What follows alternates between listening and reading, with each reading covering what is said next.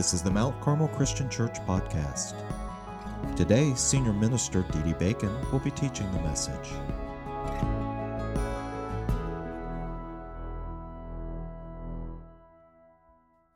Welcome. I'm glad you can be with me here. This is my favorite chair at home. One of the things that I love to do, one of my other favorite things to do whenever I'm near a body of water is to take the opportunity to skip rocks. I love finding flat rocks and throwing them across the water and to see how many jumps I can make. If the water is particularly calm, it's so great to see the ripples, the effects that the skipping rock has. If it's particularly clear, I love to hear the little lap of the waves that are created by the ripples with skipping rocks. And I want you to hold on to this image of ripples created in the water, because it points to a truth that we are all experiencing right now. We don't live in a vacuum. We are connected to others, and therefore actions, things that we do, attitudes we have, things that we say have an effect on others. I mean, I don't think I need to belabor this much more. The reason why we are here is because individuals were infected with this virus in China. What happened there now is changing our lives and turned it upside down here. Why? Ripples. You know what else causes ripples? Marriage. Marriage has an effect on other things. Marriage, according to sociologists, the conditions and health of marriage affects more than just the marriage. It affects society. The first folks that, as we continue on in this series, 7 things kids need to hear, we need to remember that the first people that are affected by the first, if you'd like, wave of the ripple of the condition of our marriage are our kids. Last week, we began with the statement that kids need to hear you say, "I love God," and they need to see you live that out. Well, number 2 on that is that if marriage affects kids, then kids need you as mom. They need you to say, "I love your dad." And dad, they need to hear you say, "I love your mom." Why? Because marriage affects the kids. This came to light not too long ago in a conversation Shannon and I were having with my daughter Madeline. She's an adult, and she has a great way of imitating me and imitating my wife and just making us laugh. And we were talking about times in which she has witnessed Shannon and I having heated conversations. As we kept talking, it came to light just how unsettling it was whenever Shannon and I were arguing, and particularly when my kids were young, how unsettling it was to them. They didn't like it. Now, we believe, Shannon and I did, that it's good for mom and dad to have arguments, husband and wife to have arguments, and it's good for us to show that we can have strong opinions and we can disagree and we can actually get upset perhaps with each other. But even if we get upset, we want to model for our kids how it is that we resolve that conflict. But in doing that, because we knew that our arguments would affect the kids and they would be walking around a little shell-shocked or scared, we would be quick to say to them, "Hey kids, everything's okay. We love you. Mom and dad love each other. We're just upset with each other right now, and we will work this out." And we did work it out, and we did show them how it was that we were able to work out our differences. But the truth still stood, that the condition of our marriage directly affected our children. It affected them in terms of their sense of confidence, in their terms of their sense of security. The condition of our marriage affected them. Now, this truth is brought to light in a passage of Scripture in the last book of the Old Testament. It's called Malachi. Malachi was a prophet of God. The word Malachi means messenger, and so his name captured his life purpose. Malachi was called to be a messenger of God to the Jews. He came to the Jews at a time in which the Jews had just returned not long ago from captivity in Babylon. The reason they were in captivity was that God had sent them into captivity as a judgment, as a punishment for their violation of the covenant, the agreement that they had made with God. They had violated God's laws. They had turned their worship to idolatry. They had turned their lives to not following God's word. And so they were sent into captivity, but God, true to his promise, brought them back. And in bringing them back, they had reestablished this agreement, and they had made the commitment: we will never, ever give ourselves to idolatry, and we will strive to live by your word and to follow your will. But their good intentions did not turn out to obedience. And so Malachi was sent by God to speak to the Jews, to remind them of their commitment, and to point out exactly where they were stepping out of line from God's word. And one of the areas they were stepping out of line was marriage. They had returned with their wives, their Jewish wives, and they had arrived in the new land and had settled in. And all of a sudden they decided, well, you know what? We're not particularly fond of our wives right now. We like these new opportunities provided. And so they were divorcing their wives, and they were remarrying foreign ladies. And so Malachi brings this out, and I want you to pay attention. And particularly, I want you to pay attention as we look at Malachi chapter 2, verses 13 through 16. I want you to pay attention to what God says regarding the impact the state of their marriage had on the rest of the community, their lives, right? Listen to this. He says, another thing you do, you flood the Lord's altar with tears. You weep and wail because he no longer looks with favor on your offerings or accepts them with pleasure from your hands. You ask, why?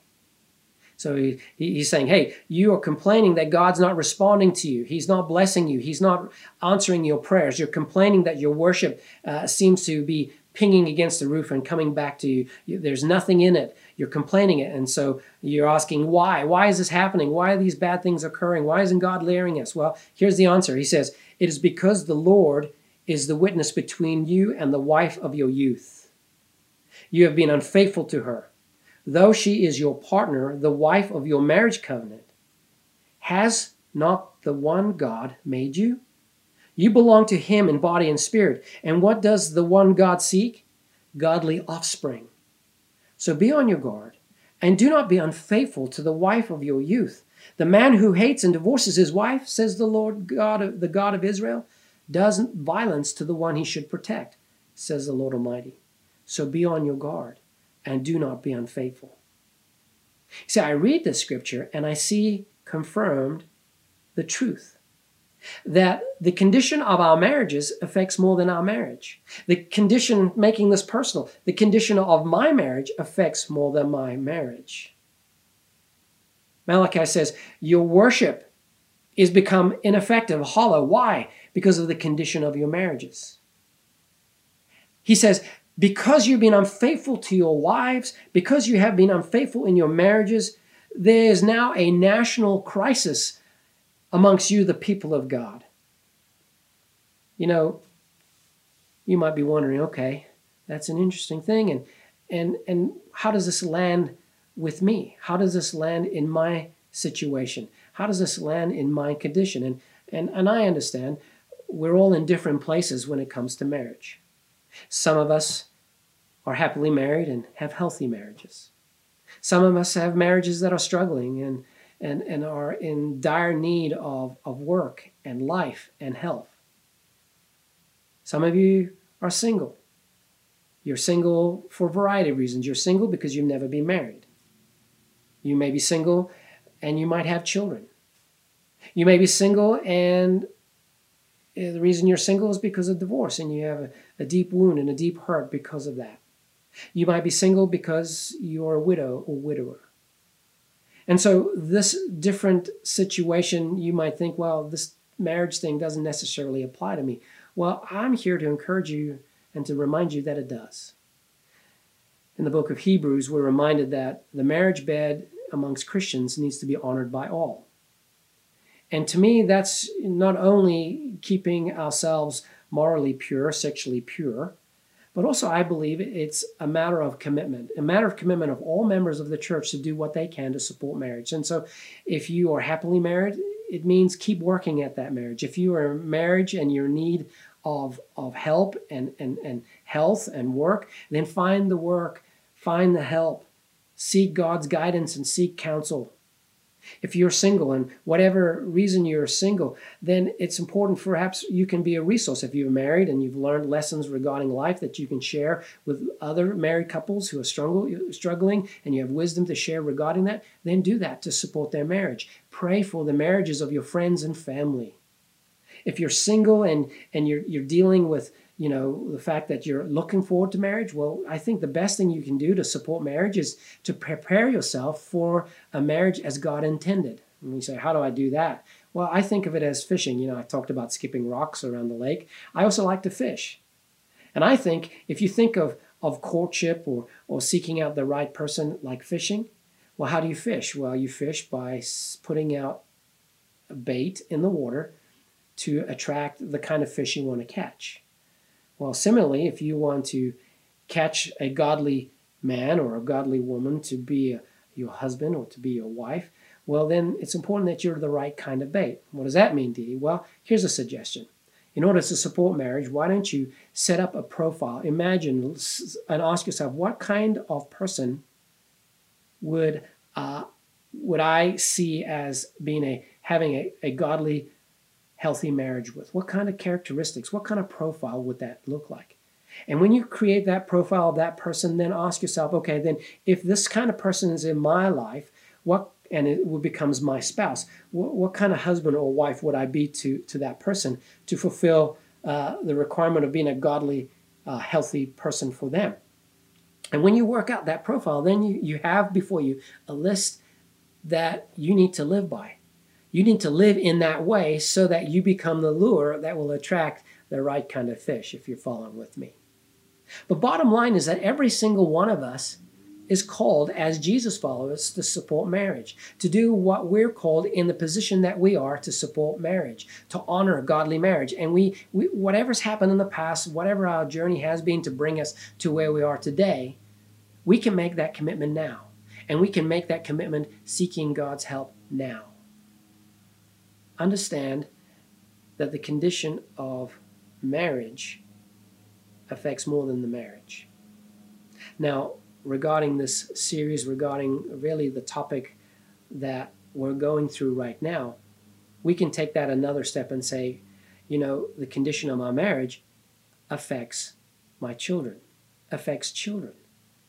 God says to Malachi, hey, remember that the purpose of marriage, the purpose of a godly, faithful marriage is to produce godly offspring. And that points to the truth that a healthy marriage is foundational to rearing godly children. A healthy marriage is foundational to rearing godly children. See, marriage is the center, the foundation of the family. And when that center is healthy and strong and well, then everything else falls in its correct place. But if it's not healthy, if it is not well, if it's off kilter, that creates waves of influence that are dysfunctional in a family. You see, we need to realize that the best thing we can do for our kids as husband and wife is to work on our marriage. The best gift we can start with our kids is to work on a healthy marriage. Now, realize that if you are single and you're rearing children on your own, realize that I understand that obviously is impossible. It's hard to fulfill, I love your dad or I love your mom if they're not there or not part of your life. I get that. And that's where I say that's when we defer to the first statement in our 7 things kid needs to hear. Statement number 1, I love God. And I will rely on God to fulfill the gaps that's needed to be able to provide a solid base by which my kids can be reared in godliness. I want to close with this image. It's an image that I hope captures you. Obviously, not too many of us are jumping on planes and going on flights right now. But one thing when we do is that at the beginning, whenever we are all boarding and putting our seatbelts and getting ready, and as the plane begins to taxi, what happens? Well, there's a presentation, a safety presentation, that's usually done by the stewards. Many times it's now done on the screen if that's in front of you there in your seat. I enjoy particularly traveling with Southwest and seeing how much fun they have in the safety presentation. They really make it entertaining. One of the things they always say regarding the safety presentation is that if the cabin loses pressure, what can you expect? What you can expect is that out of the top will fall down, some oxygen masks. And then they say this. They say, put on the mask and pull, and that will start the flow of oxygen so that you will not faint from the lack of oxygen that's occurred because of the emergency. Now, another thing they say, particularly if you have children, what do they say? They say if you have children, don't give in to the temptation to try to put the child's mask on first. What you're to do first is put on your mask so that you can then be able to put on the mask of your child. Now, why do they say that? Well, they say that because if you're so worried about taking care of your child and that you don't take care of yourself by giving yourself oxygen, then you might be in a situation that you pass out and you won't be able to take care of your child well. I think you know where I'm going with this. Many times when children come in to the family, when we start having kids, the temptation is to give all the oxygen to the kids. The temptation is to bring about total focus on the kids. The temptation is to make the kids be the only thing that brings you into oneness. And that's a dangerous thing. That's like putting oxygen on the kids first before putting oxygen on yourself. You see, when you start doing that, when you start making the focus on the kids be all and end all of the family, it begins to starve the marriage relationship.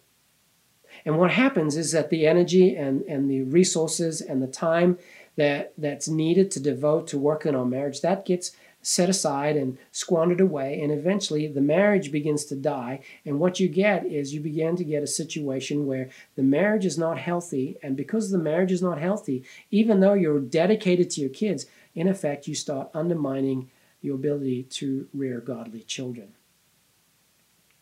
You see, I think it's important that husbands and wives realize that the best gift they can give to their kids, the first gift they need to give to their kids, is to work on their marriage. To ensure that they set aside time to work on their marriage. And I'm using that word work intentionally because marriage requires work. You know, I like to say that marriage is the commitment of two people to live life in the same direction. Living life in the same direction actually fulfills this call that God places on marriage to be one. Well, learning to live life on the same direction requires work because in life we're constantly being distracted and we're constantly being pulled in different directions. And so it requires work in touching base so that you can recalibrate, if you'd like, to make sure you're living life in the same direction. And so activities such as conversation, activities such as praying together, activities such as going out on dates and fostering romance, activities about working things together, and activities such as making sure that you are worshiping together and studying the Bible together and doing things that really foster oneness, calibrating your life to continually face life in the same direction. That brings about health in marriage. And it's important to understand that in doing that, that's the best gift you can give to your kids. Because a healthy marriage is foundational to rearing godly children. What kids need in the typical family dynamic, what they need is to hear dad say, "I love your mom," and to live it out. And to hear mom say, "I love your dad," and to live it out. And to see it practiced, because from that place, everything else finds its place, and everything else is foundational in a way that kids can then flourish and grow and become the godly offspring that we want from them.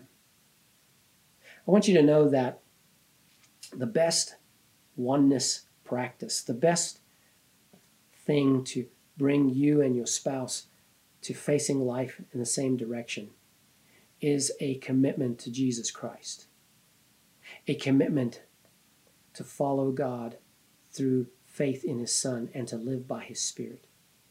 And again, we're going back now to number one, I love God.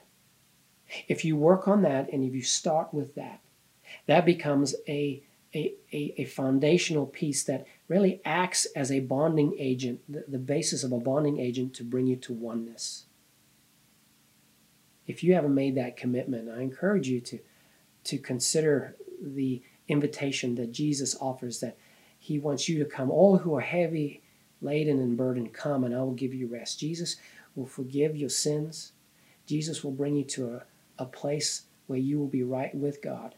And one of the ramifications of that, one of the ripples of that, is that it will affect your marriage, and you will learn how it is to live as a husband, to live as a wife, as God intended. And when you do that, the ramification of that will be that you now set the foundation to rearing godly children. So I encourage you to consider that. If you made that decision, let us know, and we will contact you and work with you on the next steps on that faith commitment. I'm so glad to be with you here in my house. I'm so glad to share opportunity to share my heart with you. Let's pray together. Lord, I just thank you for this time we can share. I pray for every marriage that's represented here. I pray for your blessing. I pray that you will help moms and dads to take stock of where they are, and to maybe have the courage to ask the question, how is our marriage? Are we really in oneness? Are we really living life facing the same direction? Have we got off kilter? I pray that everyone else who's here that's listening, I think, we all need to be committed to helping marriages. Kids, if you're listening, I pray that you would do your part to help mom and dad, especially you older kids. Encourage mom and dad to go out on dates, and don't give them a hard time when they do. And encourage them to foster romance as they need to. Grandparents, whenever possible, and this virus thing goes over, encourage moms and dads to go out and enjoy time together, and you take care of the kids so that you can see an investment in their marriage. Why? Because the condition of our marriages affects more than the marriage. And a healthy, godly marriage is the foundation to rearing godly children. Pray this blessing in the name of Jesus. Amen. You can find out more about us on the web at mtcarmelchurch.org.